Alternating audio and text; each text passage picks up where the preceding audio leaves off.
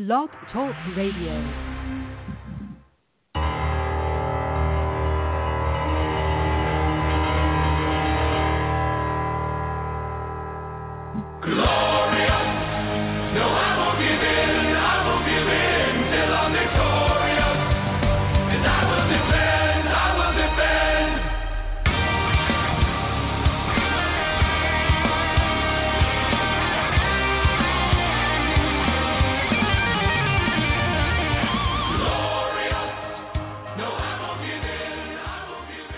This is Over the Top Sports Radio Show, hosted by Robbie D, Big Mike, and Vinny the Shark. And good Saturday morning to you on Over the Top Sports Radio. Thank you for tuning in for the next hour and a half. Big Mike, Robbie D with you guys, talking sports, baseball, NFL. NBA guest on, former New Jersey Net, Kenny Anderson, will be joining us on the show in just a couple of minutes. The guys did an interview with him, so we're going to be talking to him in just a couple of minutes. We'll replay that for you as well. Going to preview the AFC North Division today. Vinny the Shark has sent in some of his picks, so we'll get to his as well. And then later in the show, we're going to get to some WWE SummerSlam weekend here in New York at Brooklyn at Barclays Center the next 4 nights, selling out. NXT, SummerSlam, Raw, and SmackDown. 4 straight nights at Brooklyn. Going to be fun if you're a wrestling fan, the second biggest weekend of the year. So we're going to get to that a little bit later, Mike. But we got to start in the major leagues. And last night, late at night, not everybody stayed awake for it, but we have this crazy series out in Oakland. And nobody saw it coming as a big series. Nobody saw it coming as a series that you'd want to pay attention to. We talked all off season about late night games in Anaheim that we're going to want to watch. Yeah. Well, the Ohtani thing has kind of lost its luster. Mm-hmm. Now you got the Oakland A's. You got the Houston Astros, and the Astros blowing a lead last night to Oakland. It's just a 1-game spread now in the Western Division out there, with 2 more to play this weekend. Yeah, and I mean, what a game. We just we rewatched the replay, the slide into home in the 9th inning to tie the game. Called them out, Rob. After watching the replay, I don't know how you overturn it, so I think the Astros have a little bit of a gripe there, but at the same time, you can't rely on the umpires to win a game, and that's what Houston tried to do last night. And you have the lead, you got to win those games. And Rondon ended up blowing the game last night. Which, if you want to, take this step by step, I don't understand what Hector Rondon is doing still closing games. He's had a good season, a very good season. But if you go out there and you bring in somebody like Roberto Osuna, who has the baggage coming with him, I don't understand then why you don't put him into the closer's role almost immediately. And it's not immediately now, Rob. There's been, 2 weeks have passed since he's been there. He's pitched good. He looks good. I don't understand why he's not in the closer's role. Yeah, he pitched the 8th inning last night, got his first hold of the season for the Astros. Rondon, of course, in the 9th inning, blowing it, and then Sip, 1 batter, 1 home run. It was a moonshot. We just saw that, too, as well. The Athletics have something going. The fans that go to the game are crazy. They're not going to sell out, really. But they do have a little feel-good vibe. It's good for Oakland, who's losing their NFL team. So it's kind of starting to catch on there. But neither starting pitcher went too far. Jackson and Morton went 5 innings each. You had a good game. Edwin Jackson. He's been great, though. I know. He's on my fantasy team for 3 weeks, and I'm just waiting to drop him. And honestly, when it comes time to do it, I can't drop the guy. Off the street, every Edwin time Jackson. he pitches, he has a good game. I know. Look at his last few games. He hasn't lost a game in a month. They played San Francisco. He had a quality start. He lost a game to the Giants. Ever since then, he's 3-0 with 2 no decisions. He's given up 2 runs last night, 7 1/3 shutout ball the game before, 6 1/3 no earned runs the game before, 5 2/3 no earned runs. So in his last 4 starts, he's given up 2 earned runs. And they were not expecting that. Nobody was expecting that, obviously. You get a guy off the street like that, for a spot start here or there, maybe eat some innings. But you're right, he's been fantastic. But Mike, back to your point about the closer, did Houston do enough then to get better in the bullpen at the deadline? Because we knew that they needed help, and we thought Ozuna was going to be the answer. But if they're not going to use him as the answer, did they do enough? They did, though. They brought in Presley, too, from Minnesota. He pitched last night. He gave a scoreless inning. I think it was a scoreless inning. So, I don't get it either, what they're doing. Listen, and I get it. If you want to be loyal to your guys, Rondon's been the guy all season. You don't want to disrupt it. We saw that a few years ago when the Nationals brought in Papelbon, and Drew Storen was having that great season, Rob. So I get that. But to bring a guy in with all that baggage, to take that kind of criticism, you almost have to then put him into the closer's role to show everybody why you did it, why it's worth it. And the bats haven't been there either. Springer came back yesterday, sure. Correa's 2 for 21. Altuve's getting close. Not there yet, though. So if you ask me, and again, this is, maybe a tad overreaction, Houston's in a little bit of a trouble here. I mean, they are, because this juggernaut that is the Athletics is making a run. And earlier in the season, it was the Seattle Mariners. They got close, and you were like, wow, the Mariners, they had such a great run. If you remember, it was a 2-week run where I think they only lost one game. And they got within a couple of games, and then they faded. And then you said, okay, well, they're going to get Cano back, but they've already faded out of it pretty much in that division. The Oakland Athletics, my money's on that they'll fade away, but they're going to be there for the wild card. It's pretty much a lock that they're going to get a playoff spot along with the Astros, along with the Yankees. 3 teams for 2 spots. If you're a Yankee fan, though, the one thing you don't want is the A's to win that division and have to face Justin Verlander, because that equals season over. I agree. Or Cole. It could be even, you don't know who you're going to get. I completely agree with you, Rob. You'd rather face Oakland if you're the Yankees. Listen, I agree also that I think Houston will eventually win this division. I think it's just a little bit of a phase right now, banged up, some injuries. And I don't know if the Athletics, and again, I don't know if they have the firepower to stay. We have a month left, 2 months left almost. So you have plenty of baseball left. That you really can't overreact to it. I don't know if they'll be able to sustain the type of wins they're putting up right now. No, this run that they're on is pretty crazy, though. I mean, they're almost at 600 baseball, which is, it's great. And you're talking about the Houston Astros coming off of winning a championship, and they're playing 607 baseball as a team that you worry about. I mean, it's hard to worry about a team that's winning 60% of their games. Mm-hmm. No, you worry about teams, based on how they're playing lately. That's why everybody's in such a panic about the Yankees. But over 162 games, you win 60% of your games, you're a playoff team. Yankees got a gift last night, if you ask me. The 7-5 win after 7 innings. They called it because of rain or whatever. But Lance Lynn was not good. Again, you want to look at somebody as a stopper. He had done it twice so far, Rob, since he's come over here after, picking up wins after a loss. So I don't think he actually got the win last night. But, the team did with him out there. He gave up 5 runs. So you take it for what it is. You got to win, a much-needed win. But as far as the division goes, the Red Sox won again. And now I think they're 10.5 up for the division. And if you're the Yankees, you're playing for that wild card game. Now, the division has been over basically because ever since that sweep in Boston a couple weeks ago, you can kiss the division goodbye. And that's fine if you're the Yankees, because it's not about trying to make a run and get in the division. Right. They're almost better off not, so that they can get themselves ready for their one-game wild card game. But you have to be playing well. Right. And it's not even how much they win. It's how that they're playing. And Lance Lynn last night, 4 runs in the first inning. Yeah. Look, the way that he looked at, to start the year in Minnesota, and that's fine. It's just a little blip on the radar for him. I still trust that he's going to be a good addition for them.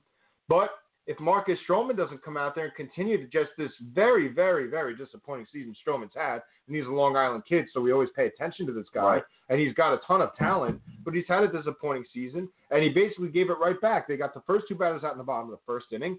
Aaron Hicks walked. Didi DeGregorius extra base hit, which was misplayed by Pilar. I don't know if you saw it, but a terrible play in the outfield by a guy that I expect much more out of. They turned it into 2 runs, and then all of a sudden, the Yankees are right back in the game, and they just felt good about themselves. So you're right. They were given a gift by Toronto last night. And now Stroman looks like he's going to hit the DL with a blister. So this is somebody that can't avoid injuries, Rob. Like you said, it is somebody that you look at because he's from Long Island. But it could be somebody that you look at, too, as he needs a change of location, and they have to move on from there because they're not going to be good during his time frame, and maybe a change of scenery will help him out as well. And he showed some frustrations with the media a couple weeks ago also just with the team. So who knows what happens. Maybe you have to move on from him from there.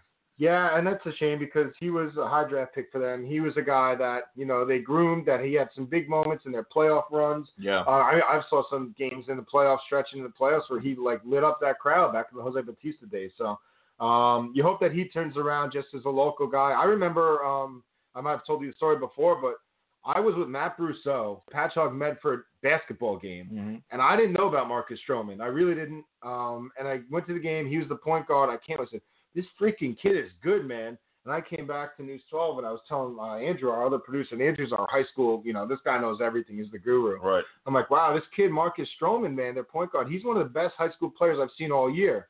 He goes, yeah, he's going to Duke. And I'm like, I didn't think he's that good. And he goes, no, he's going there to be a pitcher. He's an awesome baseball player, and now look what he's come out to be. So he's a great athlete. So you hope good things for him. But, absolutely.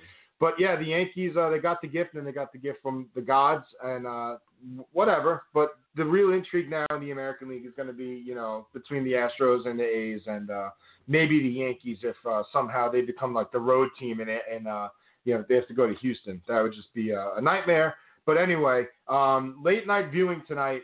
A's and I guess they're on it late tonight, right? Out in Oakland. That game, I have it right here. Oh, no, it's not late because it's not at the top. They're 4:05 start, Astros and Athletics.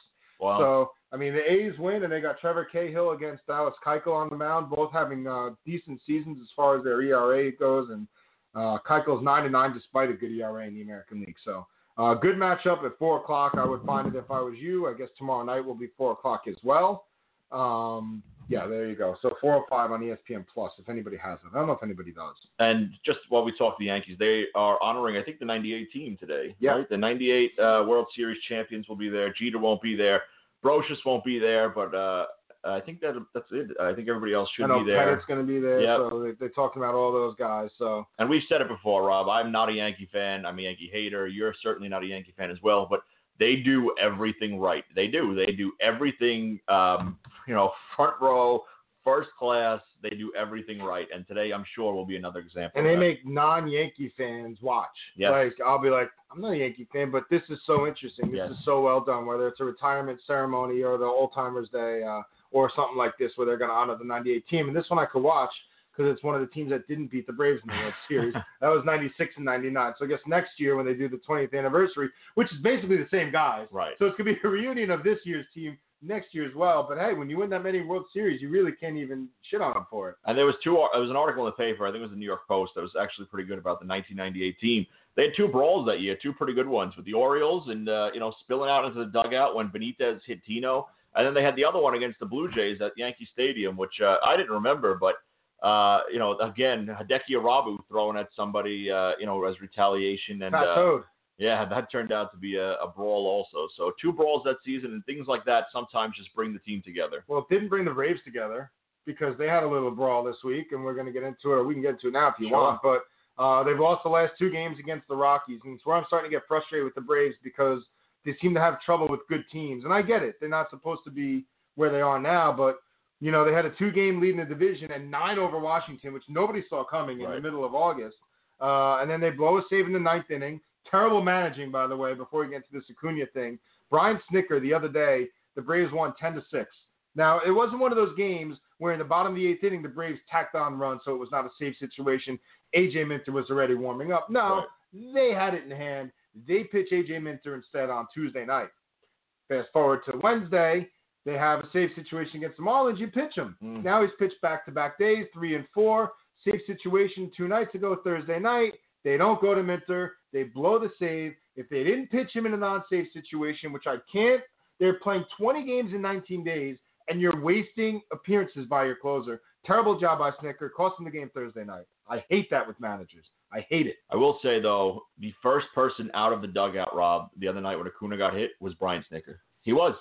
100%. And I don't understand why he was the first one out. And you love that about him. Sure. It's the strategical errors that he's made that I have against him. I love that. He was leading the entire team's charge. He was in their face. The and when it players were started like, to break do we up, go? he was like, Do we no, not we're go? not done. Right. He did a good job with that. Not a good job by Jose Urena. I'm assuming or Major League Baseball. Well, 6 games for a pitcher is nothing, and it's really not fair. It's not fair in any way because that's 1 start, and everybody knows it, and they try to mask behind it because they say, 6 games out of his paycheck is the same as 6 games They're just going to push him back. Yeah, so he doesn't even miss the start. Right. They just push it back, and they turn into bitches, too, because the Braves play them 4 games next week, and he's not one of the 4 scheduled starters that week after his suspension. Doesn't matter. They're going to hit somebody. They have to now. Right. But, Freddie Freeman said after the game, this is not a Marlins thing. This is an Urena thing, and we know that. And that's why we didn't retaliate on the Marlins. They also knew they had 4 coming up with them. But no, now if Urena doesn't pitch that series, you have to throw at Real Muto. And unfortunately, because Real Muto was the one saying, too, he shook his head like, what are you doing? He didn't like the move either. Listen, you have guys out there, too. Keith Hernandez, who calls the Mets game, said, that's old school baseball. I have no problem with that. Mike Francesa agreed with Keith Hernandez.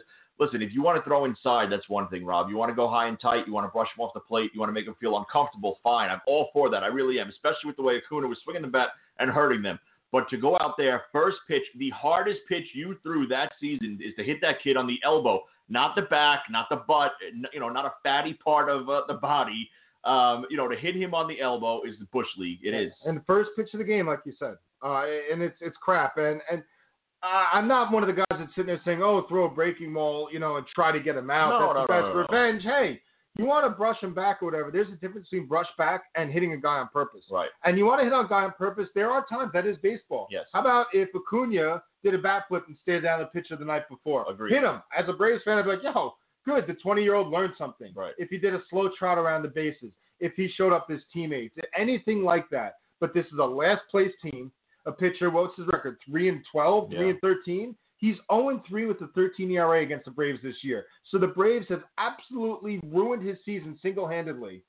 Ruined it. And the Marlins have nothing to lose. And they're doing it in the pennant race for the Braves, throwing at a guy, hardest pitch, like you said, of the season. Ridiculous. And it's BS. And one start, it's nothing to Urania. And that's why MLB should have, listen, you want to crack down on injuries and the hit by pitch that are intentional in a situation like that. That's why you have to crack down on that. The hardest pitch he's thrown all season is that pitch where he hits Acuna, and MLB gave him a slap on the wrist. And then you have Don Mattingly out there after the game saying, "Oh, every single game, he actually starts the game by throwing inside. This one might have gotten away from him. I don't know." Oh, Mattingly. Well, you know what? We're in the era where you can fact check. So somebody went back and watched the first pitch of every one of his starts this season, and less than half of them were inside. So stop with that, Don Mattingly. I know you have to stick up for your player, but you need to stop. Because the guy did it. You could say, "Hey, he didn't do it under my watch. I didn't tell him to go do it." And he's going to have to eat it. Who was it? Gardenhire said that if it was his team, Urania would have been the leadoff hitter the next game against the Braves. Yeah.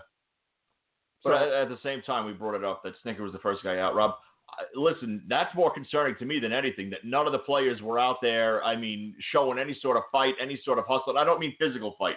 I mean hustle out there to the mound. When it's your coach, that's a problem to me. I get that they're a young team. I get it. I'm conflicted on it because there are so many people. I didn't really think about it much. So I was more angry. Right. So I'm not really thinking about who came out and who didn't while it's happening. I'm watching the game and I'm like pissed off, and now I'm worried about Acuna. There are so many people that are saying the way that the Braves came out at all is a good thing, and then you, on the other hand, well, they didn't come out right away. So right. I see your point. I see their point. It was very awkward. It was like they didn't know what they were supposed to do. Yes. Maybe it's because it wasn't understood. Probably because it came out of nowhere. You didn't expect that. I don't know if I take your side on it. I don't know if I take the side on it that's going to bring. It certainly hasn't brought them together. They lost the last two games. Right. But yeah, I just think it was a weird spot. They all defended the hell out of him the rest of the night. I mean, Dansby Swanson did his home run thing. Right. He does the whole point to God thing that he does when he homers, and then in post game they were all pretty fired up about it. So I think they had his back. I think that Mike. I just don't know if they knew what to do there. Mm-hmm. Starting off the game. No, this isn't a big rivalry. This is Braves Marlins. We're 40 games behind the Braves in the standings. Right. This isn't Yankee Red Sox where you're leading off throwing at David Ortiz. Mm-hmm. And it's weird because people brought up to me, well, Yankee fans were wanted to throw at David Ortiz forever, so that this is okay. Right. Well, A, the Yankees didn't do it, and B, just because you wanted to, just because something happened before doesn't make it right. Right. Two wrongs doesn't make it right. I agree. So it's just, it was crazy. It was Bush League.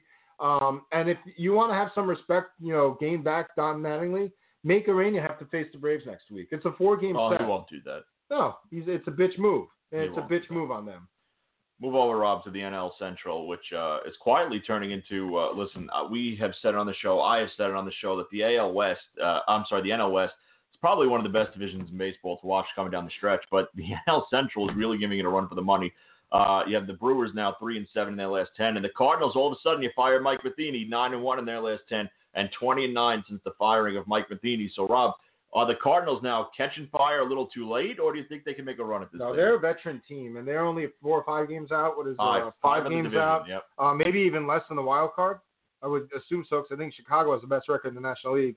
So in the wild card, if I can pull it up here, they might even be closer. But if you want to talk about the division itself, yeah, they're half a game out of the wild card. Right. So yeah, of course they do. They're a veteran team. They've done it before. They seem to have a little bit of their mojo back, and I don't think Matheny was really the problem, but when you start to see some of the stories that were coming out this Yeah. season out of there, you kind of had to do it. The Hicks-Norris hazing out in the bullpen, you saw. Right, and I think that maybe that's something that brought them together a little bit. They caught fire. Yadier Molina's back, Yep. healthy. You've seen we talk about who's going to win the MVP in the American League. Matt Carpenter right now, because they're winning, he's got to be the leader in the NL. So they got the hottest player in the National League, maybe the major leagues, and Matt Carpenter. And that's from a Braves fan that wants to throw out Freeman or Markakis. Right. So, yeah, they absolutely could do it. I've been scared of them all year. They hung around. They didn't let it get to 8, 9, 10. Like, that's the Nationals thing, is they let it get to 9 games. Right. Now they're going to beat up on the Marlins this weekend. They won the first 2. They'll probably win the next 2. Maybe they'll get within 5 or 6. But when you let it get to 9 or 10 games, it's hard. Mm-hmm. It's hard to make up that ground because you have to count on other teams losing. That's the one thing St. Louis didn't do. Now they're right in it. Yeah, I just don't know. Carlos Martinez is going to come back. He's going to pitch out of the bullpen most likely the rest of the year. This is another team, Rob. I don't know if they have the firepower to finish the job, to get in, and even if they got into where they would go from there. So I like what they're doing. Obviously, I like Flaherty, pitched awesome last night. I just think this is going to be one of those teams that falls a tad short. I mean, I hope so, because as a Braves fan, they're a team that's given us fits. The infield fly game. Yeah. The year that the Braves collapsed when they had such a big lead, there was a big part was because St. Louis beat them 4 straight in September series, and the Braves had that big lead on the Phillies, and the Phillies came back. So that is a team that I'm scared of, and I don't want them there. I like teams at this time of year. Youth has taken over in so many ways, Yeah. but when you have the right veterans on your team, those are the teams that scare me that are trying to come back. I don't know if the Nationals have the right veterans. They have the veterans. I agree. I don't know if they're the right ones. And I'm on the Nationals. I've been on them all year. I said they're going to win the NL East. And a lot of that was because of that. But right now, they're not showing to be the case. St. Louis might be the different type of team. I agree with you. The Dodgers, you want to, talk veterans, veteran closer Kenley Jansen, arguably top 2 closer in baseball, dealing with this heart condition. Should be back next week. He's going to need off-season surgery on it to fix it. It's a regular heartbeat. But you've seen now blown saves without Kenley Jansen in the back of that bullpen. Alexander blew one, Ferguson blew one. So you desperately need this guy in the back of that bullpen, and hopefully he'll be back next week, because you never want to see a team fail because of injury, Rob. But at the same time, these are games the Dodgers now 1.5 out of the wild card. These are games they need to win. Well, that's the problem when you start April and May so poorly. You can't afford to have a bad injury when you're making your push to come back. And, I've loved the Dodgers all year. I've said that they're going to do it. Their bats are incredible. They hit home runs better than anybody, even the Yankees and the Red Sox lately. Last night. I think they had 5 home runs last night again, and they lead the league in 5 home run games, which is nuts. But in the close games, you can't afford to blow games right now. I agree. Because you had such a bad start to the season. And because you're in a division that is playing so well. The Dodgers, the Rockies, they've taken 2 straight from the Braves on the road in Atlanta. And I wrote them off. And well, they're the team that's coming back right now with 5.5. I guess it's 5 weeks from tomorrow the season ends. Yeah. So the Dodgers need to kind of pick their shit up, as people have said. There still is time. If they feel like this Jansen thing is going to bother him and be an issue, there's still time before the waiver trade deadline at the end of August, and maybe they're a team that needs to go out and make a move, because teams are going to make moves, and people forget, because, and I don't know why, but people seem to forget that Verlander was the biggest midseason acquisition last year. It happened an hour before September 1st, and that changed who won the World Series. I just don't know what closer you could find out there. And Addison Reed isn't a difference maker to me. The Cardinals now aren't going to trade Bud Norris after the run that they've gone on. So I see your point to that, but I just don't think there's not a Verlander out there bullpen-wise. So, the Dodgers desperately need Jansen back in the worst way.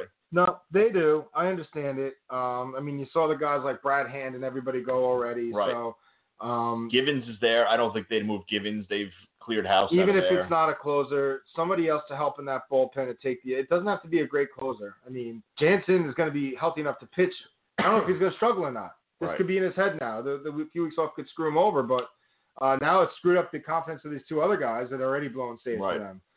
So they're going to just have to outscore an out-homer team. Very interesting. It's going to be an awesome month, and that's the thing I like about the MLB in September is there's so much divisional play. So you're going to have Dodgers, Rockies. You're going to have Dodgers, Diamondbacks. You're going to have A's and Astros. You're going to have Yankees, Red Sox. Doesn't matter right now. You thought it would. You're going to have Braves, Phillies 7 more times. Yeah.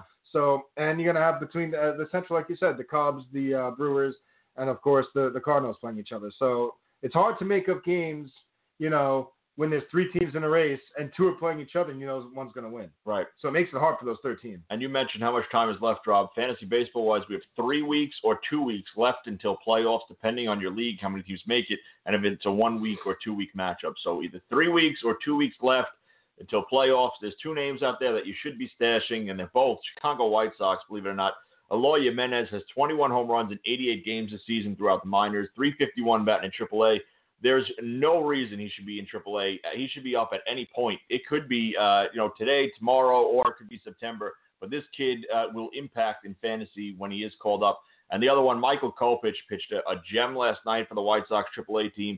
He's got 170 strikeouts in 126 innings, a 1.35 ERA in August. Again, there is no reason for either of these kids to be in the minors. They should be up at some point. And they're 2 guys that can help you in fantasy. And we're getting to the fun point of fantasy sports in general, because if you're in a season-long baseball league, you play 21, 22 weeks to get to the playoffs. And if you make it, if you listen to Mike's call-ups, you got a chance. So you have that to look forward to. You have fantasy football drafts coming up. And to me, the fantasy football draft is the best time of year. It's also good because I like the fantasy hockey drafts. I know that's a month after. So you got baseball fantasy playoffs. Fantasy football drafts and beginning of fantasy football season. You have fantasy hockey and basketball all in October. So it's a lot of fun.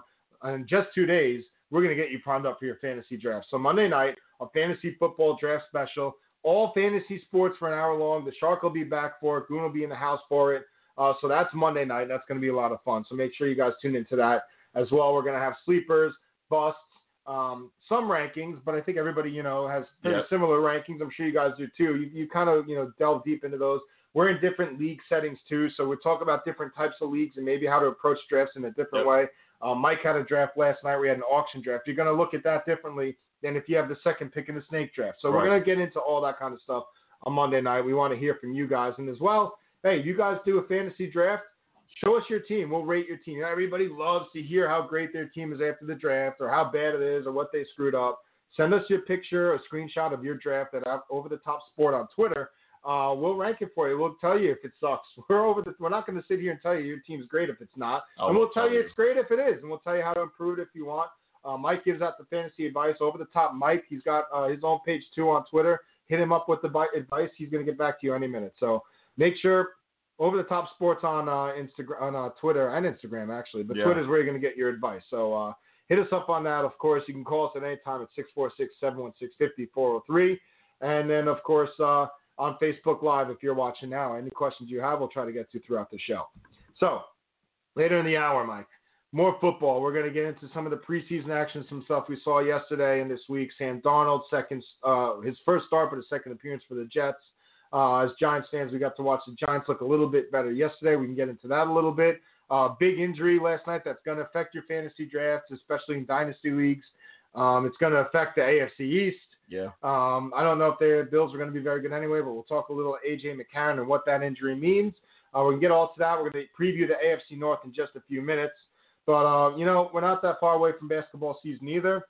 And it was this time along, this is when the Olympics basketball are usually in July and August. So it's a dead part of the year right now, but never a bad time to talk about basketball. So the other day, Vinny the Shark, Big Mike, they had a phone call conversation with Kenny Anderson, all-star player, one of the top picks in the draft, and just a very good player. And he gave us a few minutes. So here is a couple minutes with former NBA player Kenny Anderson. We're joined here on Over the Top Sports by the number 2 overall pick in the 1991 NBA Draft, 1994 NBA All-Star, and one of the best ball handlers we've ever seen, my guy, Kenny Anderson. Kenny, how you doing today? Oh, I'm doing well, man. Thanks for having me on. Thank you for joining us. So let's start off with your college career. 1988, it was time for you to pick a school to play ball at. You rejected Dean Smith in the North Carolina Tar Heels. You rejected Coach K in the Duke Blue Devils. And you rejected Jim Boeheim and the Syracuse Orangemen. And you chose Georgia Tech. What made you go with Georgia Tech?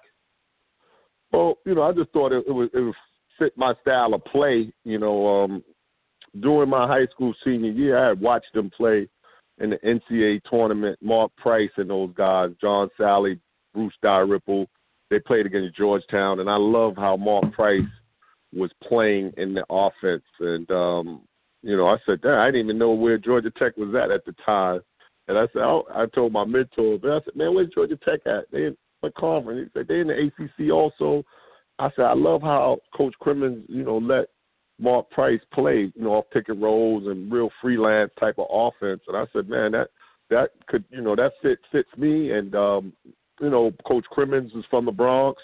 He recruited my mother. And my mother was, she came with me on my visit. So she kind of pushed me towards going to Georgia Tech. I was edging towards Syracuse, but my mother wanted me to go to Georgia Tech, and I went there, and it was the best decision for me.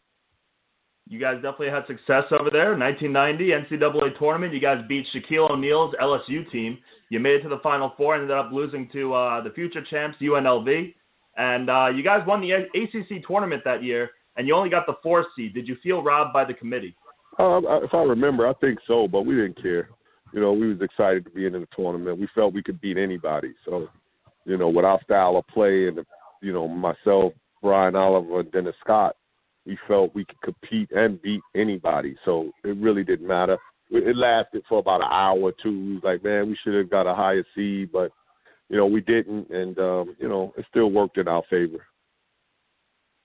And last year, a big bomb dropped on the NCAA with the FBI investigating the schools for illegal payments and recruiting corruption.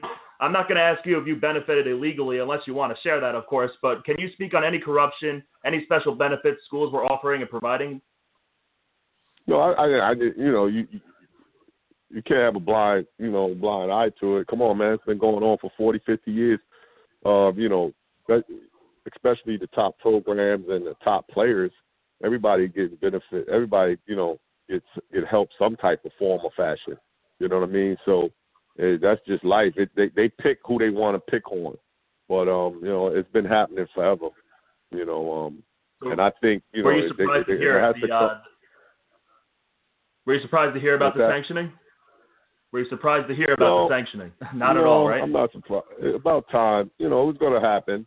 But, I think they have to find a way. I don't have the solution where they have to pay these athletes, the schools, because the NCAA making a lot of money. They're going to have to, and I think all the athletes, I don't know, they should get a stipend or something. If you get a scholarship, it should be a bonus on top of the scholarship because you're that good to get a scholarship. So they should give you a stipend or something where the kids can have a little extra money each month to do what they need to do. But I don't know the solution. I don't know. But if they don't change it, people are going to find a way to cheat anyway and get it done. I definitely think they need some kind of incentive. Do you think with the FBI coming down last year that it's actually going to stop schools from the way they recruit them now going forward? Yeah, the way they recruit them, but I just think they're going to find another loophole and try to, people are going to cheat. I guess, it's a crime, if you get caught, if you're cheating, if you get caught. But I just think in this world, people are always going to try to get over. They're going to find some type of way to get over. And, it is what it is, you know what I mean? Maybe with the rule, guys going back to college or now, if you don't get drafted, and guys, elite players could hire an agent. So there, in that case, the elite players is going to cut out, for them, needing anything because now the agent is going to be able to take care of them, throughout that year or whatever, and maybe recoup their money back when the elite player gets drafted. So maybe that rule will help going forward. So, Kenny, I met you a couple years ago at O'Neill's, the bar in Queens. It was the St. Jude benefit. You couldn't have been more nicer than you were that day. Going back to 1991, second overall pick after Larry Johnson, before Dikembe Mutombo, what kind of pressure did you feel when you were selected number 2 overall? I really didn't feel no pressure at the time. I've been a child prodigy my whole life, being the number 1 recruit, throughout my high school and getting so much attention since I've been 11 years old and, being back in New Jersey and metropolitan area, I loved it. Most of the people that followed me in high school was following me in the pros. So I was built for it. You know what I mean? You just go into a situation where you're young. And when you're young, you're going to have to make adjustments. You're going to have to, experiences, the best teacher. And sometimes you have to grow up in tough situations and learn from those mistakes you made. And that's what I did, and wouldn't change it for the world. You know, it was great playing with the New Jersey Nets, playing with Derek Coleman, Drazen Petrovic, Daly, a Hall of Famer, and being back home. And it was a great experience. So it's the NBA. Players are constantly on the move. You were traded several times throughout your career. I want to ask you about the 1998 trade with the Blazers to the Raptors. The Blazers traded you, Alvin Williams, Gary Trent, and 2 first-round picks for Damon Stoudemire, Carlos Rogers, Walt Williams, and a second-round pick. But you refused to report to the Raptors because you didn't want to play in Canada. That resulted in Toronto trading you to Boston. Why were you so strongly against playing in Toronto, and do you have any regrets refusing to report to the team? No, I had no regrets. It was just a business decision. It was just about taxes. You know, I only had like 20 games left, so I just was ready to forfeit the money. And it was just totally about taxes. I was going to get waxed. I was going to have to pay double taxes, and I did not want to do that. And I refused to do that. It was nothing to do, nothing. Some people know about, people that's close to me understood it. Most people don't have a clue, didn't have a clue. It was nothing to do with basketball. I didn't care, where I would go play basketball at. I love Toronto. It was just a tax. It was just a business decision. It wasn't that many games left, and I didn't want to play. I didn't want to pay all those taxes. But I have no regrets. I went to Boston, which was awesome for me. It was a great city, great sports town. I love Boston. So let me ask you about the documentary, Mr. Chibbs, the Kenny Anderson story. It's on Amazon.com right now. It's got a great review, 5 stars. First of all, where did you get the name from, Mr. Chibbs? And second of all, 2 years of filming. You don't hold anything back in this documentary. What made you want to do the documentary? And do you feel like after doing it now you have some sort of closure? Yeah. First of all, it's Mr. Chibbs.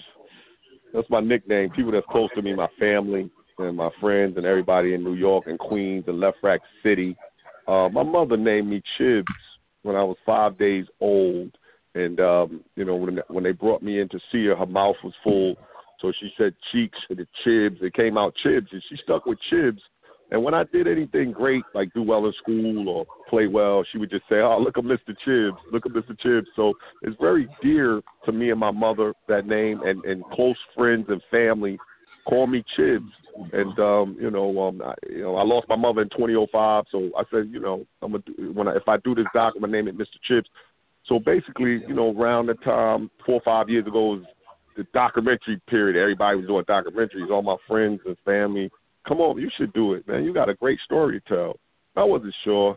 So I sat back with my wife, my family, and I don't want to do a real vanilla documentary. I want to be raw with it and real and tell the truth and maybe help somebody else, that might be going down the path that I'm going down and, sacrifice myself to help others. And that's all I did. I just didn't want to lie, and I wanted to be real. And look, this is what I've been through. This is what it's all about.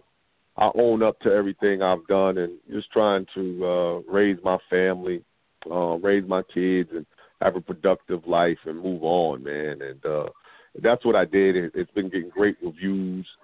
Jill Campbell, my director, she saw the vision. We didn't want to be vanilla, so we just, we took it, to that level. Barry Greenstein invested, his money into my story. He believed in it, and it's doing well. So the basics of it, is just I wanted to be real and raw and tell the truth and not just politically, like with all these other documentaries. A lot of guys is just, it's just vanilla. And I said, I want to be different. And being a child prodigy and going through all the obstacles that I had to overcome living in New York City, I said, man, let me tell the story because it can help others. And that's all I did. Well, it got great reviews, like I mentioned. It was, it's a must-watch for anybody into, documentaries and your career. I got to ask you about going to North Korea. Dennis Rodman puts his team together to go to North Korea. You, Doug Christie, Vin Baker, you go to North Korea. How were you treated? First of all, did you have any hesitation going over there? Second of all, how were you treated? And now looking back, do you regret that decision to go there? No, I didn't know. I didn't do my due diligence about North Korea. I didn't even know who was the leader over there at the time.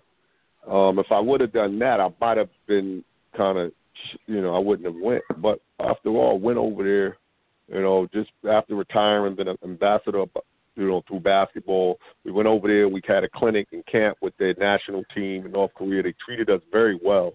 It was a very great experience. Dennis Rodman, he's done some stuff for me in the past with some of the youth, some of the camps I had. He came and spoke.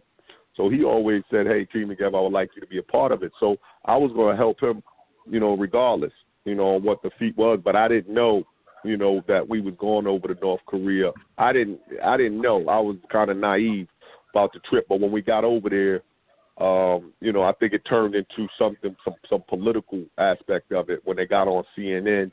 I kind of boycotted that interview because I wanted nothing to do with the politics of it. I just wanted to say, hey, listen, borders of basketball. This is what I've done my whole life. I played in the NBA. Try to, give some of my knowledge and wisdom off to some of the North Korea players and everything like that. But it all worked out, and it's a great experience. Probably, a few guys, the only, I don't know how many that ever going to say they went over to North Korea and saw it and experienced it. So it was a great experience. We got back safe, and everything worked out. Thank God. So I want to hit you with a couple of current NBA questions. I guess we'll start with the big debate. I don't really find it to be too much of a debate. You played against both these guys, Jordan or LeBron? Well, my thing is they're both great. I just admire the greatness. They're two different players. In my era, I think all the guys in my era, are going to go with Jordan. Who's better? Who's this? Who's that? It really doesn't matter. They're both great players. And they will go down as one of these 1, 2, or however you put it, players. So I admire the greatness of both of those guys. But if I had to just really say it real quick, I'm gonna go with Jordan, just because of the 6 champion. Every time he played in the finals, he won it. And also, I just think the era, and maybe I'm a little biased. I just think our era is a little more tougher than the era now is. And that was my next question, actually. The biggest difference in today's game than when you played? It's soft. It's soft, but it's very entertaining. It's very entertaining. It's a lot of great young athletic players.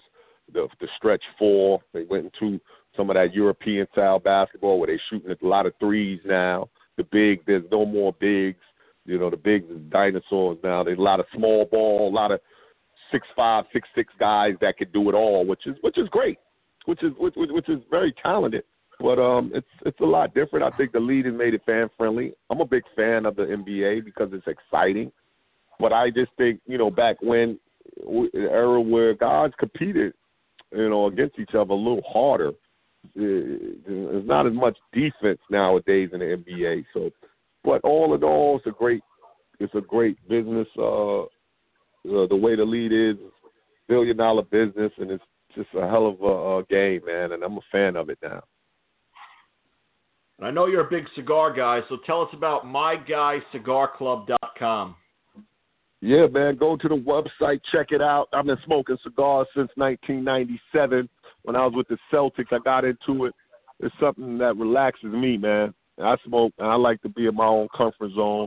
I'd rather be at a cigar lounge than a nightclub. So me and my guy put our club together. We got about 65, 70 members, and we travel to different cigar lounges, put on different events. We put on events for, it's like a high-end mixture where different people from different walks of life come, have cigar, drink, food, and we put a silent auction together, and we give back to certain charities wherever that month, wherever our heart is feeling. So if we make money, we write them a check. So we wrote a check to Tampa Crisis Center when we did our event in Los Angeles All-Star Weekend. It was great. And we got merchandise, we got hats, we got T-shirts, we got polos, we got knapsacks. So we smoking for a cause, man. And that's something I really love to do in my spare time, is to go to a lounge. You meet people from all different walks of life, very interesting people. You have a nice cigar, and you just have great conversation. So it's definitely a lifestyle. And, if you know me, I call everybody my guy. So Guy Cigar Club. You know what I mean? So, that's just something we do, me and my guy Bobby Parker, and it's been going well. And it's just a passion of mine to smoke cigars. So, we just made something of it. Well, if you do an event on Long Island, New York, anywhere over here, we would love to, to join you and absolutely take part in that. MyGuyCigarClub.com. Before I let you go, I have to ask you, we're very good friends with somebody whose uncle is Greg Tracy. We went to Dallas last year with Greg Tracy, and he said he played ball with you back in the day. Does the name ring a bell? That's my guy, man. That's my guy. That was my first championship at Malloy. I hope he's doing well. Love the guy. Love that team in '85, my Archbishop Malloy team. He was a senior. I was a freshman. Coach Curran said, Coach Curran said, you won't start. We're going to let Greg Tracy play the first quarter because he's a senior and I want to get him some looks. And that's just what it is. I didn't start my freshman year on the varsity team because of Greg Tracy. No hard feelings. I was a freshman. I just loved going to Archbishop Malloy, playing on the varsity as a freshman, playing with those guys and winning all those games and having just a great 4 years at Malloy. And he will go down, that team will go down as one of those guys I will never forget in my life, my Malloy team. Never forget those guys.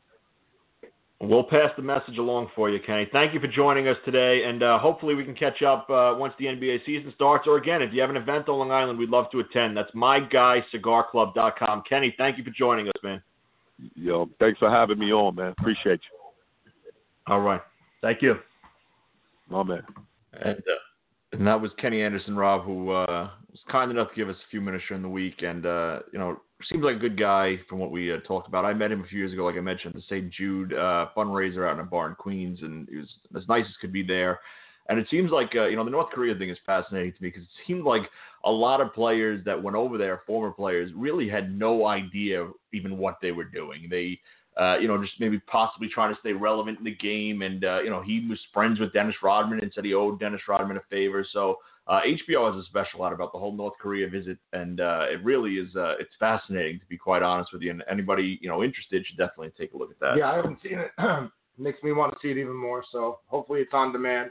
You can find it there. Yep, but 11:15 Over the Top Sports, and it's time we continue our division breakdown, Rob. And today we have the AFC North, which, again, to me is another runaway division. So Steelers, Ravens, Browns, Bengals. I'm sure we can both agree here that we have the Steelers winning this division. Yeah, and Vinny sent us in the odds, so we'll throw those out there first. And the Steelers are heavy favorites. Did you see the odds already? I have not. No, do you want? I mean, we know they're heavy favorites. You want to try to throw a number out that? To win the division, I would say they're minus 400. Yeah, 300. So you were close. They're minus 300. The Ravens are plus 450. Bengals plus 900, and the Browns. We'll get into the Browns in a minute. The stars of this year's Hard Knocks are plus 1,100. Team win totals. Have you seen these? I have not. Let's do it. All right. Well, I'll be cheating. So we're going to have you guess the Steelers first. We said they're minus 300 to win the division. What does Vegas have their over-under as? I would say it is 10 games. Close, 10.5. 10.5. 10.5. I'll take the over. Sure, me too. First, you can tell me why you're going to take the over.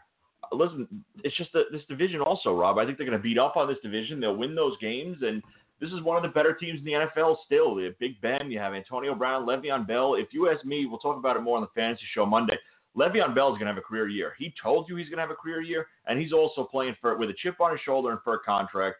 Antonio Brown's the best receiver in the game. Big Ben still has at least another season left. They added Morgan Burnett to help out at safety. John Bostic, a linebacker they added.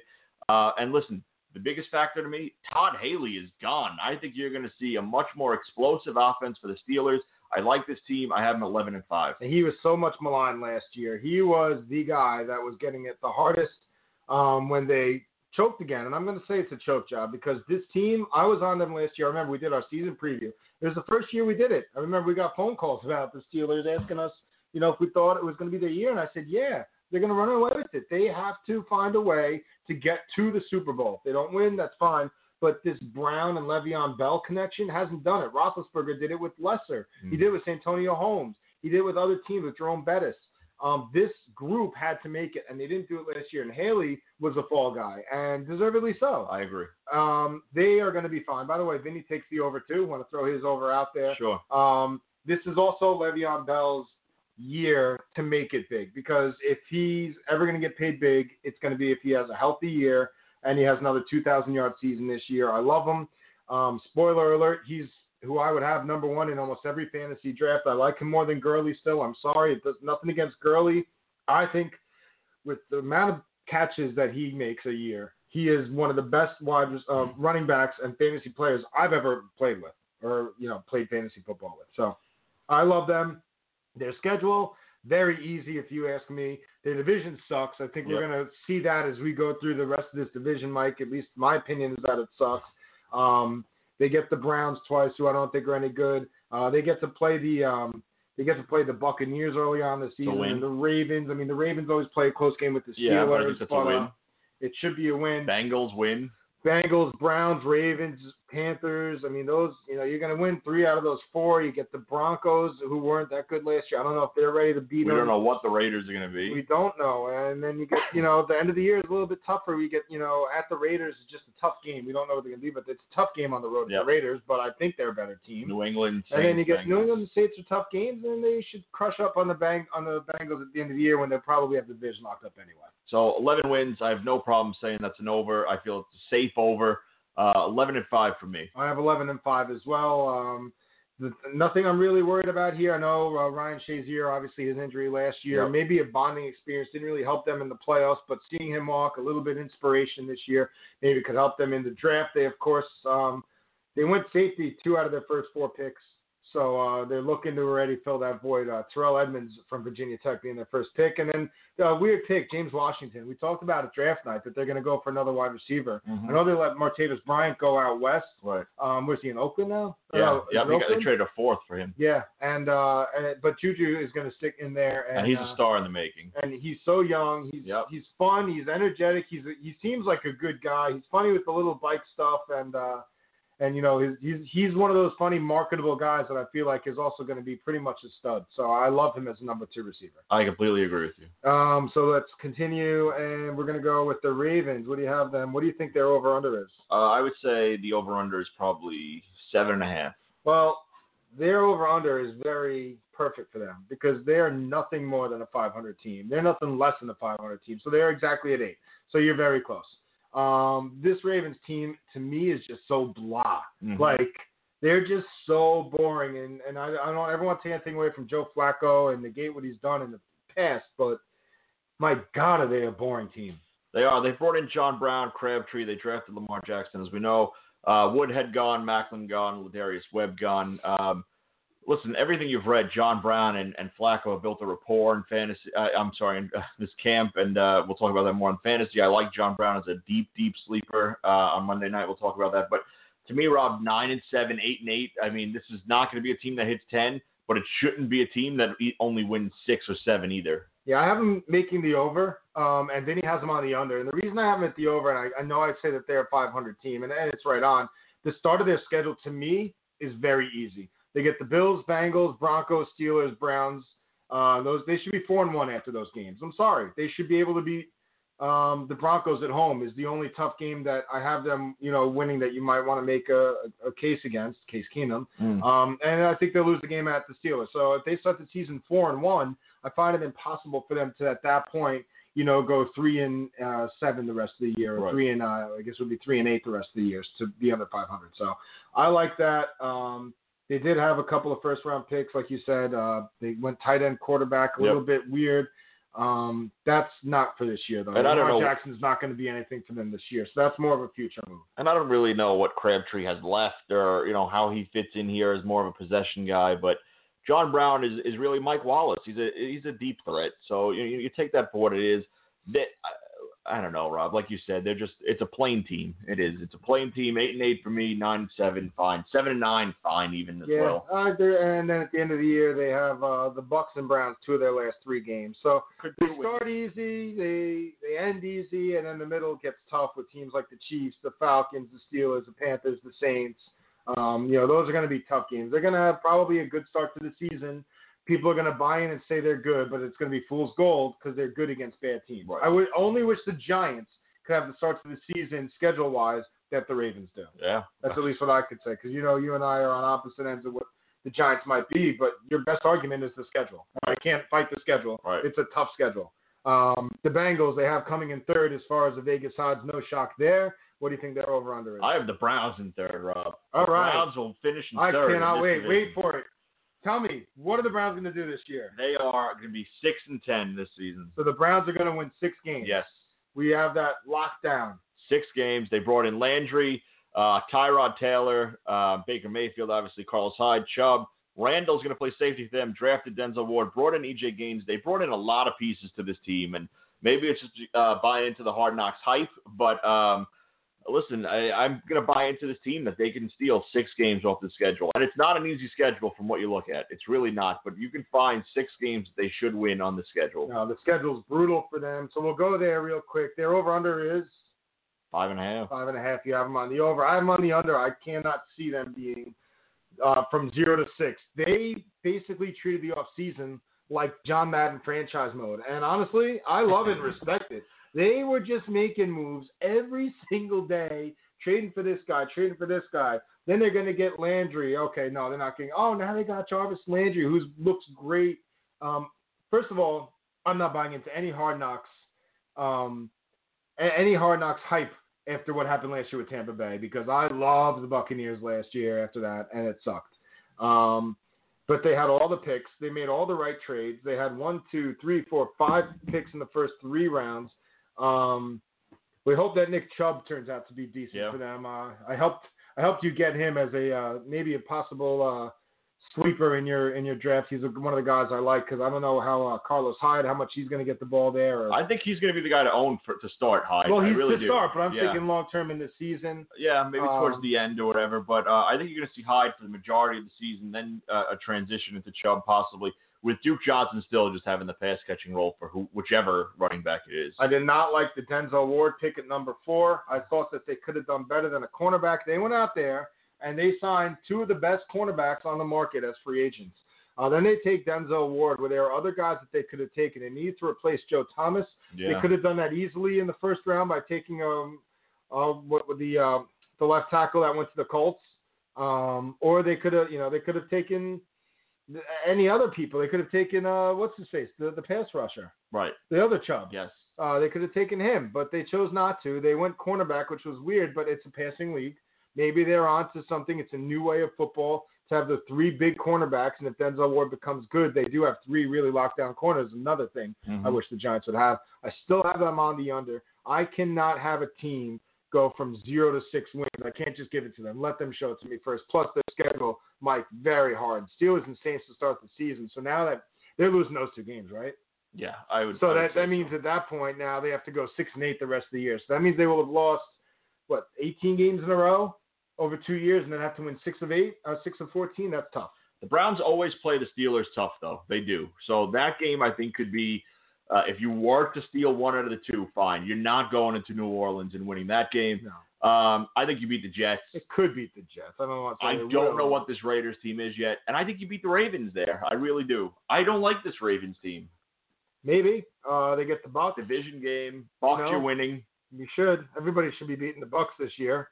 Chiefs, I don't know. I like the Chiefs, but a rookie quarterback, I don't know. Yeah, listen, Texans, Panthers, Falcons. It's a tough schedule, though. It is. Steelers twice. Those are going to be tough games. They're not sweeping the Ravens. I don't know where they're going to get the 6 wins out of. So I have them on the under. So does the Shark. I do have them finishing in 4th place. So the 3rd place team, obviously, would be the Bengals. You have them in last. Full disclosure, I don't think the Bengals are going to be good. Right. They're just going to be a 3rd place team in what I think is a bad division. I think that there's only one really good team. I have the Ravens being a winning team, but only because their schedule's so easy. Right. So over-under for them. I have the Bengals, finishing 5-11. Okay, so you have them on the under because the over-under is 6.5. I am also on that train with you. I think that, and we didn't give records for, we did give records for the Browns. Yeah, right? we You did. had Yeah, 6, yeah. and I have them winning 4 games. Okay. And I have the Bengals winning 4 or 5 games too. So I'll go 5 just so that we don't have a tie for last place. Sure. But I don't think the Bengals are even that good. I really don't. The only person they really brought in was they traded for Cordy Glenn, which is a good player, good move, but Every listen, team has a good player. Right. You're relying on now Joe Mixon, who I do think will take the next step. John Ross, you're relying on him to take another step. Tyler Eifert, they came out this week, Rob, and said they don't think he is going to play 50 snaps in a game this season. So now you're looking at somebody more of just a red zone presence, more of just a specialist who's, he's such a great weapon when he's healthy. Listen, man, this Bengals team is just, to me, they need to go into a rebuild. They really do. They're just another one of those really boring teams in a really boring division. And the only thing fun about this division is Antonio Brown and Le'Veon Bell. If you want to make fun of the Browns for the most part, Right. There is nothing fun about this division or exciting about it. I don't know how he keeps his job. I really don't. Marvin Lewis. Yeah. I don't know Well, I how. think after this season, he's gone. I really do.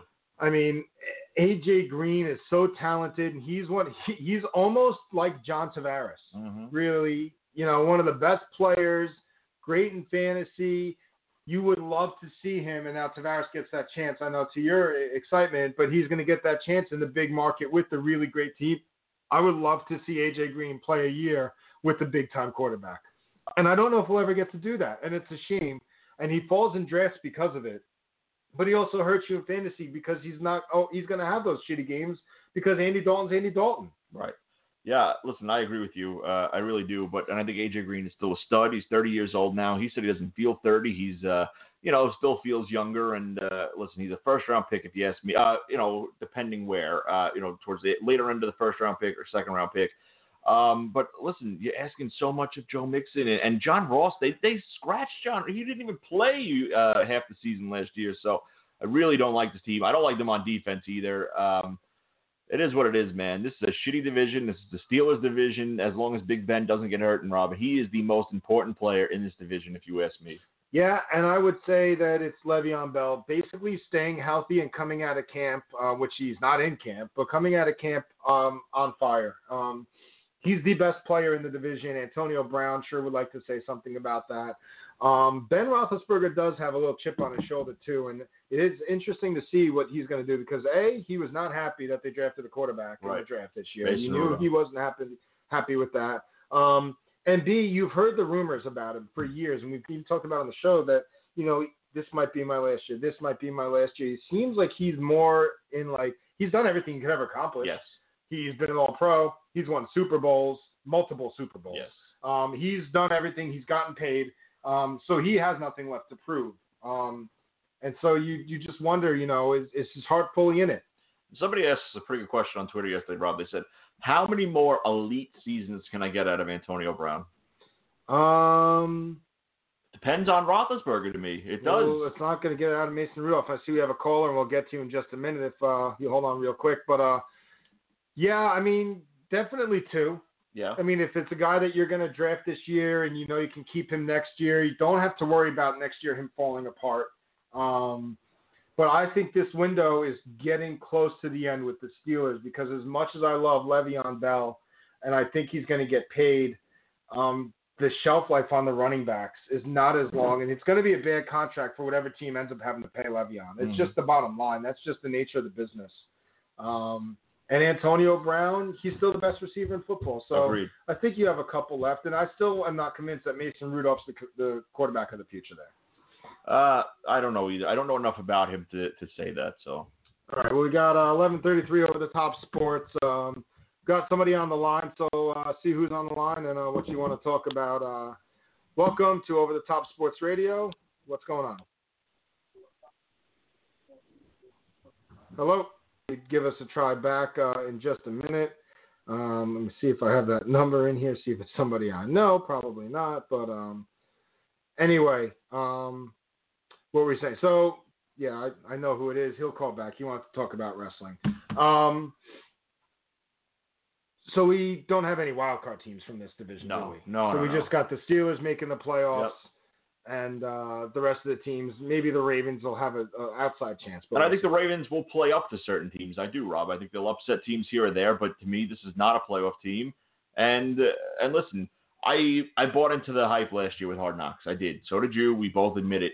I'm buying in again, though. I really am. And I'm not buying into Hugh Jackson. I think he's one of the worst coaches I've seen in football just from watching him in the press conferences and not, telling players they don't have to practice or whatever. But the talent is there, Rob, where they can steal 6 games from me. I like Tyrod Taylor to Jarvis Landry. I think Landry's going to catch 100 balls with him. We'll talk about that on Monday on our fantasy football preview show this Monday night on Over the Top Sports Radio Facebook Live as well. I know we're starting to get some calls about wrestling. SummerSlam weekend. Mike, we'll talk about it in just a minute. We'll take the call real quick, get him on and off the air. I know this is Robin Freeport going to NXT tonight, going to SummerSlam tomorrow night. Big wrestling fan out there. Caller, friend of the show, John Tavares fan. Mike, if you want to get in a dig, you're more than welcome. You could say, hey, WWE's at the Barclays more than John Tavares this year. There you go. I said it for you. What's going on, Rob? What's up, guys? How you doing? Good. Wrestling. I know NXT, SummerSlam. What's on your mind with the shows this weekend? I think they're both gonna, especially NXT. I went last year; it was awesome. I think this year they really stacked the deck. I think the Ciampa versus Gargano match. I want to see. I didn't get to see it live last year, but I'm really excited that I get to see it live tonight. I'm jacked to see that match. I think it might be the best match of the weekend. I mean, I really like. I haven't really watched NXT to a point, but I know about the story, and it's just like the storyline's phenomenal, and the payoff tonight is going to be incredible. The place is going to be jacked for it. And when we're done talking with you, I'm going to talk to Mike about that match specifically because I agree with you, but the one thing that scares me is that they fought at NXT TakeOver Chicago in what I think is the match of the year. So now they have to top what they did as match of the year, the two of them, and that's going to be very tough for them to do. Expectations are going to be high. What about SummerSlam tomorrow night?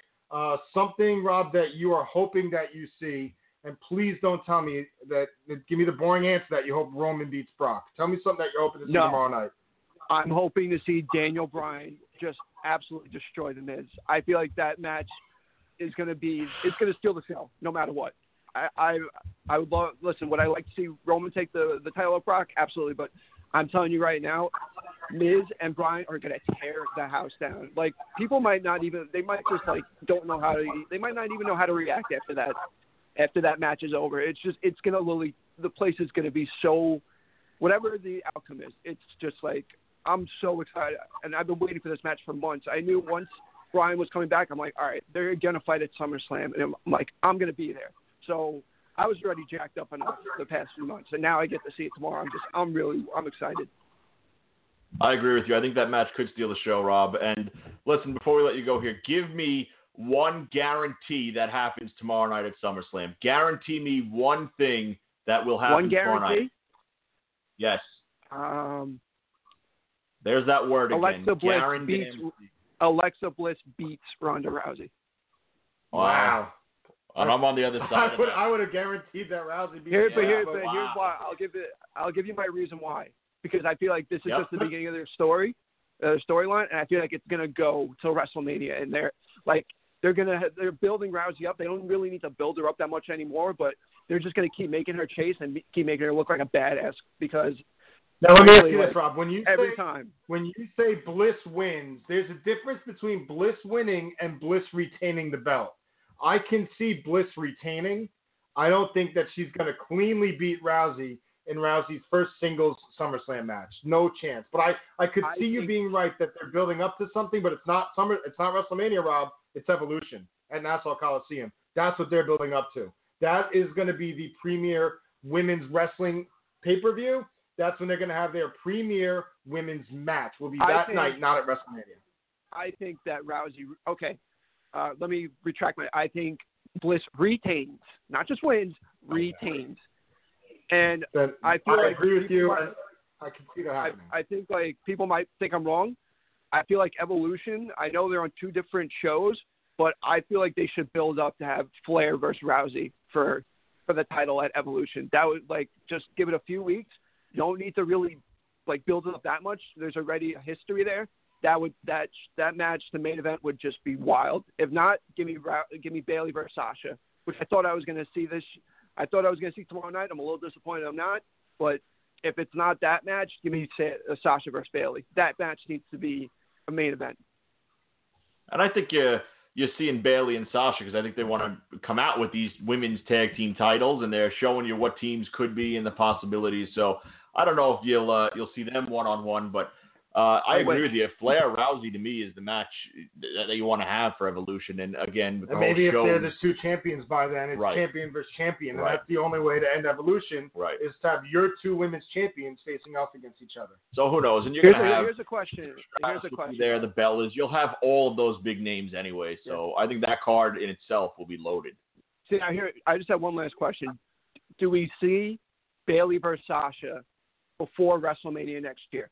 I don't think so. I think they're they're waiting for it. It's got to be. Or they're going to give them tag team belts.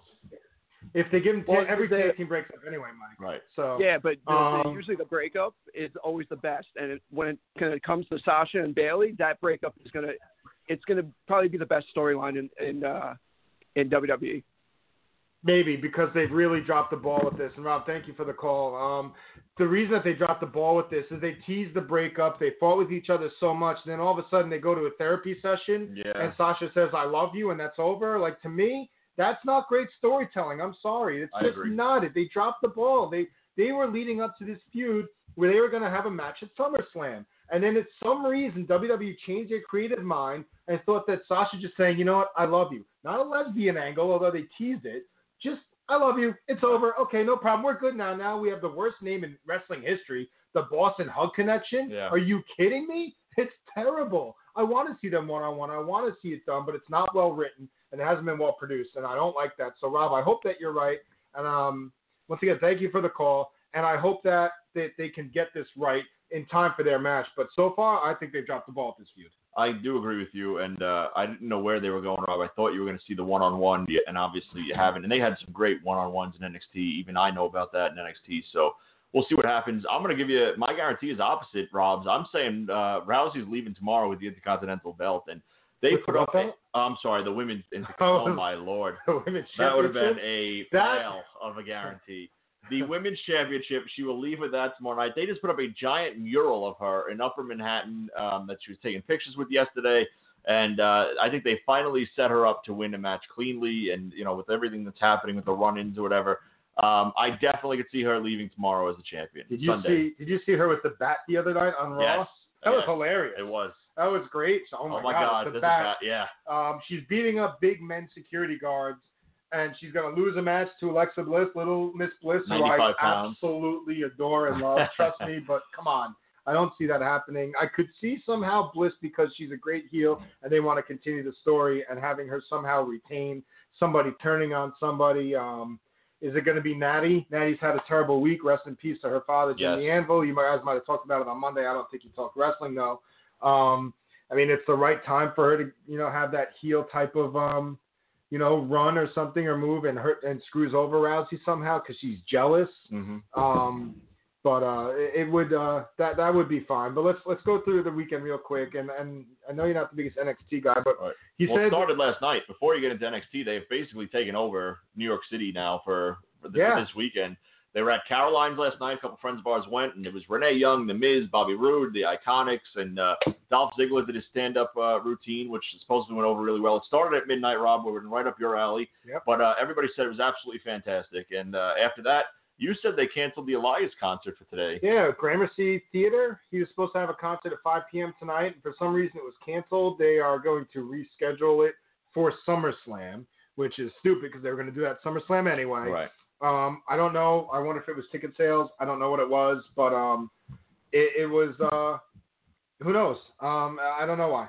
They just canceled it. It was supposed to happen. I thought it was weird timing to have a 5 o'clock concert on Saturday night with just Elias in New York City when you have TakeOver happening at 7 p.m. Well, he did it in New Orleans, and that was a huge hit too. So. And he's got his CD out now. Yeah, his whole album out now. But and then tonight, of course, 7 o'clock. NXT. Mike, there's only 6 matches on NXT, and I actually like that about it. Now, there's a couple that you've never heard of. Most of them you've never heard of. I don't know who you've heard of, but I know you've never heard of Pete Dunne and Zach Gibson. No. But you know what happens when you watch these NXT matches? You have no investment in their storyline. You have no investment in their character. And then you watch this match, and for 19 minutes, they do basically the best of Rey Mysterio. And all of a sudden, you're just like, holy crap, I'm invested. But the 2 or 3 matches that you got to see, and I don't care about the women's match. I think the women's division, NXT, has kind of gone down because they brought up all the women. So the Shayna Baszler, Kairi Sane, supposed to be a good match. Shayna Baszler is a UFC Well, girl. Sane should be up soon, no? What, Sane? I don't know. Baszler might be up before her. She might be the one person that legit could beat Ronda Rousey. And her and Rousey are very close in real life. So they're both UFC women. Baszler she's up there with Sonya Deville. For I think they said WrestleMania next year or Evolution coming up. The 4 horsewomen versus the Survivor Series. Survivor Series, yes. Survivor Series match. Yes. It would make sense too. But then basically once you get through those 2 matches, and the first match, first of all, at SummerSlam at NXT is usually the best match. I could see Daniel Bryan and The Miz opening up SummerSlam. Yeah, and they it gotta will set be the tone. tough to beat. Match of the night. I would, if it was me, I think I would open up tonight, TakeOver, my boy, Adam Cole, baby, versus Ricochet. A match, Mike, you'll absolutely love. Cole and Ricochet, both independent guys that have come in. Cole last year made his debut at NXT Brooklyn, basically as a run-in. Him in the Undisputed Era, Bobby Fish, and now they actually have 4 members, but Bobby Fish and Kyle O'Reilly. So that's a great match. The Undisputed Era, the other guys, they're fighting for the tag team matches versus Mustache Mountain. How can you not like a team named Mustache Mountain? That's going to be a great match. Velveteen Dream versus EC3. And everyone has raved about Velveteen Dream. Yeah. John Cena has raved about Velveteen Cena Dream. and The Rock raved about EC3. So he was a Impact former TNA champion, EC3. That match is going to be great. But yeah, Rob Taub was not wrong when he said Tommaso Ciampa versus Strada Gargano. It was supposed to be a triple threat match for the title, but Aleister Black had a legit injury, had to have surgery, so now last man standing. These guys were tag team partners. That's the storyline. Most popular, they were called DIY. Very popular tag team champions and all that. Obviously, they had the breakup like they all do. And they have had some of the darkest storylines, basically almost Attitude Era-esque, and matches that you've ever seen. They are going to tear the house down. Their match at Chicago was awesome. So look at that. And then tomorrow night, the main event, SummerSlam. Yes. Which, it's the main event. I'm telling you right now, NXT tonight will be better than SummerSlam tomorrow. And they have been in recent past, so you're not saying anything too far-fetched here. What are you looking forward to seeing tomorrow night, Mike? It's not going to happen, but I want Roman Reigns to become a Paul Heyman guy, Rob. I really do. I think that would help Roman's career, where hopefully the fans don't hate him. And listen, I think it would be awful if they let Brock Lesnar retain and then go over to UFC and become a champion in both. I think it will just decredit UFC.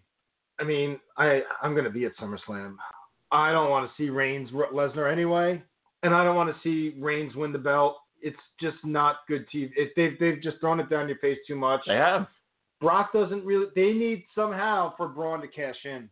They need it, and I know he's fighting Kevin Owens, where the loser. You know, if he loses the Money Bank contract. I'm sorry. They can't just let Roman beat Brock clean and think that a Brooklyn crowd's going to take that well. I agree with you. And if they are going to have it like that, they can't have it close out the show. They have to have the championship match close out the show. Unless it's Rousey. Which I'm fine with.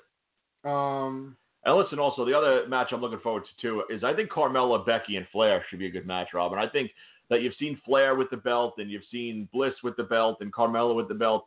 I think Becky Lynch here needs a run to kind of establish herself in that top tier as well. So...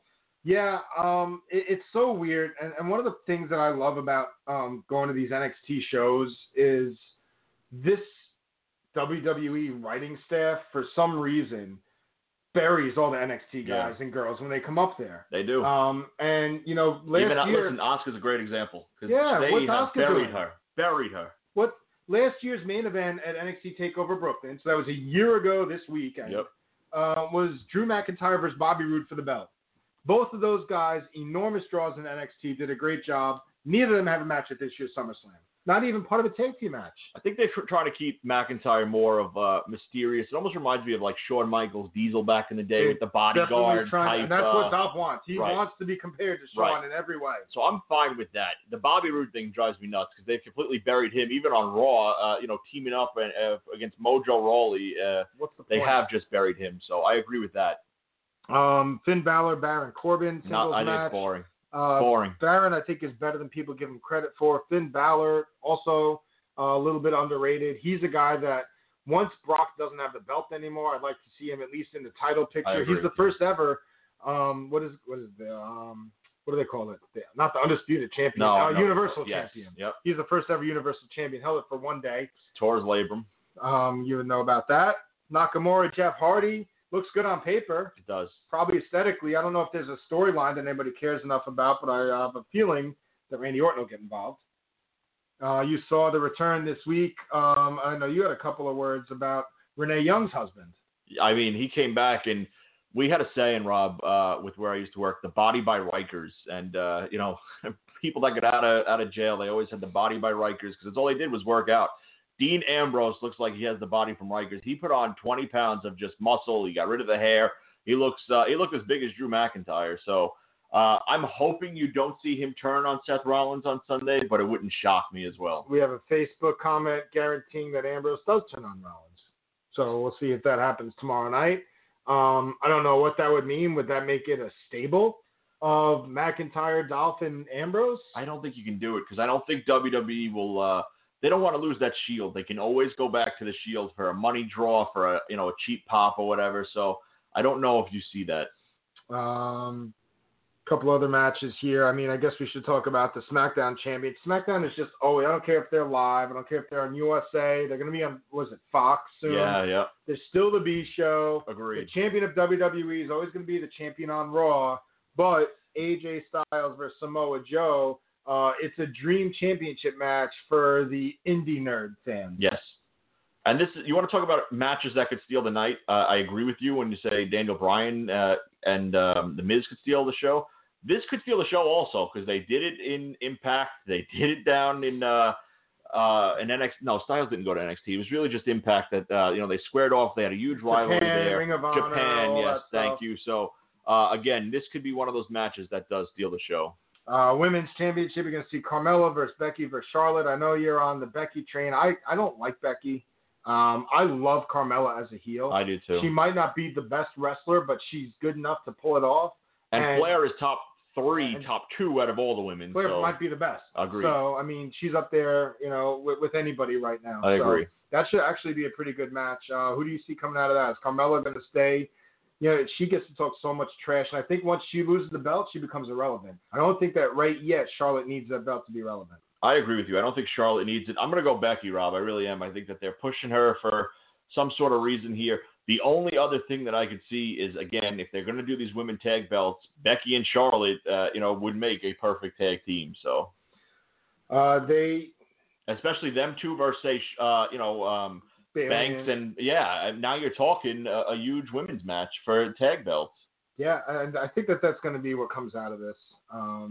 They'll probably bring back either the Bella Twins for a short run or something, right, just to kind of establish that. Right. But you're going to need some of these girls. You got Mandy Rose and Sonya Deville already, right, the Iconics. Yep. You're starting to see these little tag team forms. But once again, look who gets lost in that. Who's not on this card at all? Asuka. Who's going to get lost in this tag team thing that they're doing? Asuka. How is Asuka not on the card? She had an undefeated streak for like 3 years that she lost at WrestleMania, and now she's not on the card. Poor writing. It is. But I got to see Drew Gulak versus Cedric Alexander. I got to see the B Team versus the Revival. I'm a big B Team But fan. the Revival? Put the B Team up there with somebody we care about. Why aren't they fighting with Matt Hardy and Bray Wyatt? Nope, neither of them are on the show. I've read, though, that Matt Hardy needs to retire. I've heard he's hurt. The back and pelvics or something are merging or whatever, and he keeps sending out these tweets. And so I don't know where you go with Bray Wyatt from there either. I really don't. They've dropped the ball with Bray Wyatt. I agree. Somebody on Twitter, on Facebook, is taking shots at the Islanders. I have no idea. That's always appreciated. Yep, you'd have to be a stupid idiot to do that. maybe try root for the Rangers because they're going to do well this year. No New York team will do well this year. Get a life, bro. You said you were going to call on the show, and then you're going to come on my Facebook and rip my Islanders. It's your Facebook, too. It's Vinny.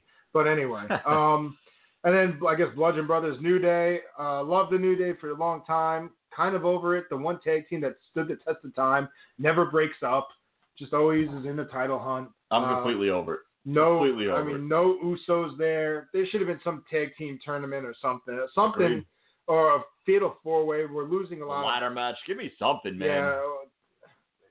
2 tag team matches, one-on-one. And by one-on-one, I mean team versus team. Yep. In one show? Come on. I agree it's ridiculous. With you. So, not so sure it's going to be a great SummerSlam, to be honest. I don't love the card. 13 matches and a lot of it's fluff. I agree with you listen, for that main event, if it is Roman versus Brock, you either need Heyman to become, Brock to become, Paul Heyman. Yeah, he needs to become, Roman Reigns' spokesperson, or you need to see Braun Strowman cash in. You need one of those two things tomorrow night. That's got to happen, but what they're going to end up doing is they're going to have Rousey win the belt, and that's how they're going to sell this. I'm fine with that too, though. That's fine, but that can't be the payoff to a shitty card. 13 matches. How many are you really looking forward to? 4? Literally 4 at the most? There's a few where I'll take bathroom breaks. Yeah, I mean, you're going to take a bathroom break during... I don't even think you care about Styles, Samoa Joe, really. I'll watch it, but I'm not invested. It's a good match, and out of respect and out of knowing how good they can be, you watch it. Especially Styles. And it's a championship match. But after the entrances, if you have to go take a leak, you're doing it. Yep. You're not going to miss anything. You know it's going to be a 15, 20-minute match. Yep. You're not, Nakamura, Jeff Hardy, I'm not interested at all. I'm past the Jeff Hardy. I'm past the Hardy era. No, I mean, Bludgeon Brothers versus the New Day. I wish Rude would have been in there. Orton would have been in there, the 3 of them. And Orton, I think, could get suspended. I mean, we haven't talked about that. Well, if he gets suspended, what happened with him? Oh, yes. Showing all the media people his junk. He's taking it out for all the new writers and stuff, saying who's the man or something like that. I did read that story. And then Rusev and Lana versus, and I actually like this Andrade Cien Almas. I think he's really good from NXT. He needs to get a push, though, too. But he's never going to get a push. He's a former NXT champion. And Rusev just went from fighting for a title to now this, so... And he's tweeting about it on every day, yeah. And he's basically one of those guys that's like, I don't care if you get mad at me, right? Fire me. You're not doing anything with me anyway. I'm on the pre-show, and I was fighting for the championship with AJ Styles a month ago. I don't understand the writing. I really don't. They push the same guys down there, and that Undertaker Bray Wyatt will always just haunt me. How they had them wrestle at WrestleMania, Rob, and then. Now look at this. We got a buy that Bray Wyatt is great and can push Undertaker to the limit, and then we buried him ever since. Right. And they also missed out on the fact that Bray and Matt Hardy lost to the B team. Bray's brother is on the B team. Never heard about it. We can't even talk. They look like twins, but we're going to completely ignore it. Yep. With this crack commentary staff that they have. With Corey Graves is the only guy that's any good. Agreed. I mean, Michael Cole, I guess he does the job they want him to do, but the best part about going to SummerSlam is every time somebody's music hits, I don't have to hear his one line. Mm-hmm. It's boss time, the big dog. The best part is I don't have to hear that. Yep. Thank God. Let's just forget the fact that these guys are real life brothers fighting for tag team belts. I don't understand why you didn't see that either. You could have had. And if Matt Hardy has to retire, then have Bray turn on Matt Hardy and join the B team. He's been treated like a B star his whole life. I agree with you. And put him out, and that's how you say, I retired Matt Hardy. Right. I made him broken for good, or something like that, and let him get the cheap heel heat. Listen, you brought up Jim Neidhart, who Vinny and I shared our thoughts. You can in a second, Rob, but. How great were that Owen Hart, Bret Hart matches? I mean, you could be seeing, not now obviously with the tag titles, but you could be building towards Bo Dallas, Bray Wyatt. I mean, they were stars in NXT, and everybody would love to see that now. The cage match was iconic. Yes. Back when it was the blue cage, and it was, you didn't have to jump off, through a table, 30 feet off to make it a good match. I agree. Those are great technical matches, and, it was a different time. And I don't know why we have to pretend that, the Bray and his twin that he's locking up with are, not even like a silly, stupid, comment they throw in there, like, oh, brother. It's just something stupid, just to make me laugh, to know that you're acknowledging it to the smart people out there. And they've teased Sister Abigail now for so long. I mean, I've been waiting to see Sister Abigail, Rob. Yeah, I don't think that you should hold your breath, because I don't think you're going to. But like I said, biggest curse is being NXT champion. you don't get to be on any of the shows.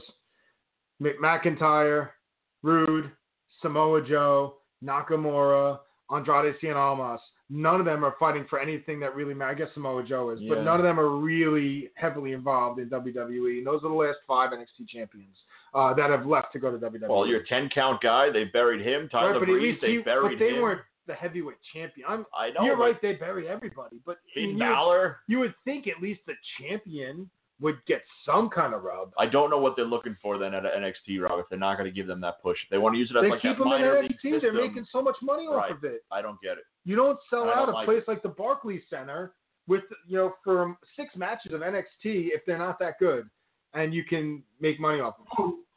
Anyway, we're saying goodbye to Blog Talk. Mike, you want to give final thoughts? Yeah, fantasy show this Monday. It's going to be good. I guarantee it. Yep, and we will find a way somehow to recap the weekend in wrestling if you guys want to. Hit us on Twitter, on Facebook. Maybe we can do an extra half hour Monday or something if it's a great weekend. If not, then we'll just ignore it like we ignore most of wrestling. Also, see you guys Monday. See you guys Saturday. NFL season coming up. Yeah. Hit us up on our Twitter at Over the Top Sport, and we will talk to you guys on Monday night with our fantasy special show. And thank you to Kenny Anderson. And thank you to Rob for calling in. Done.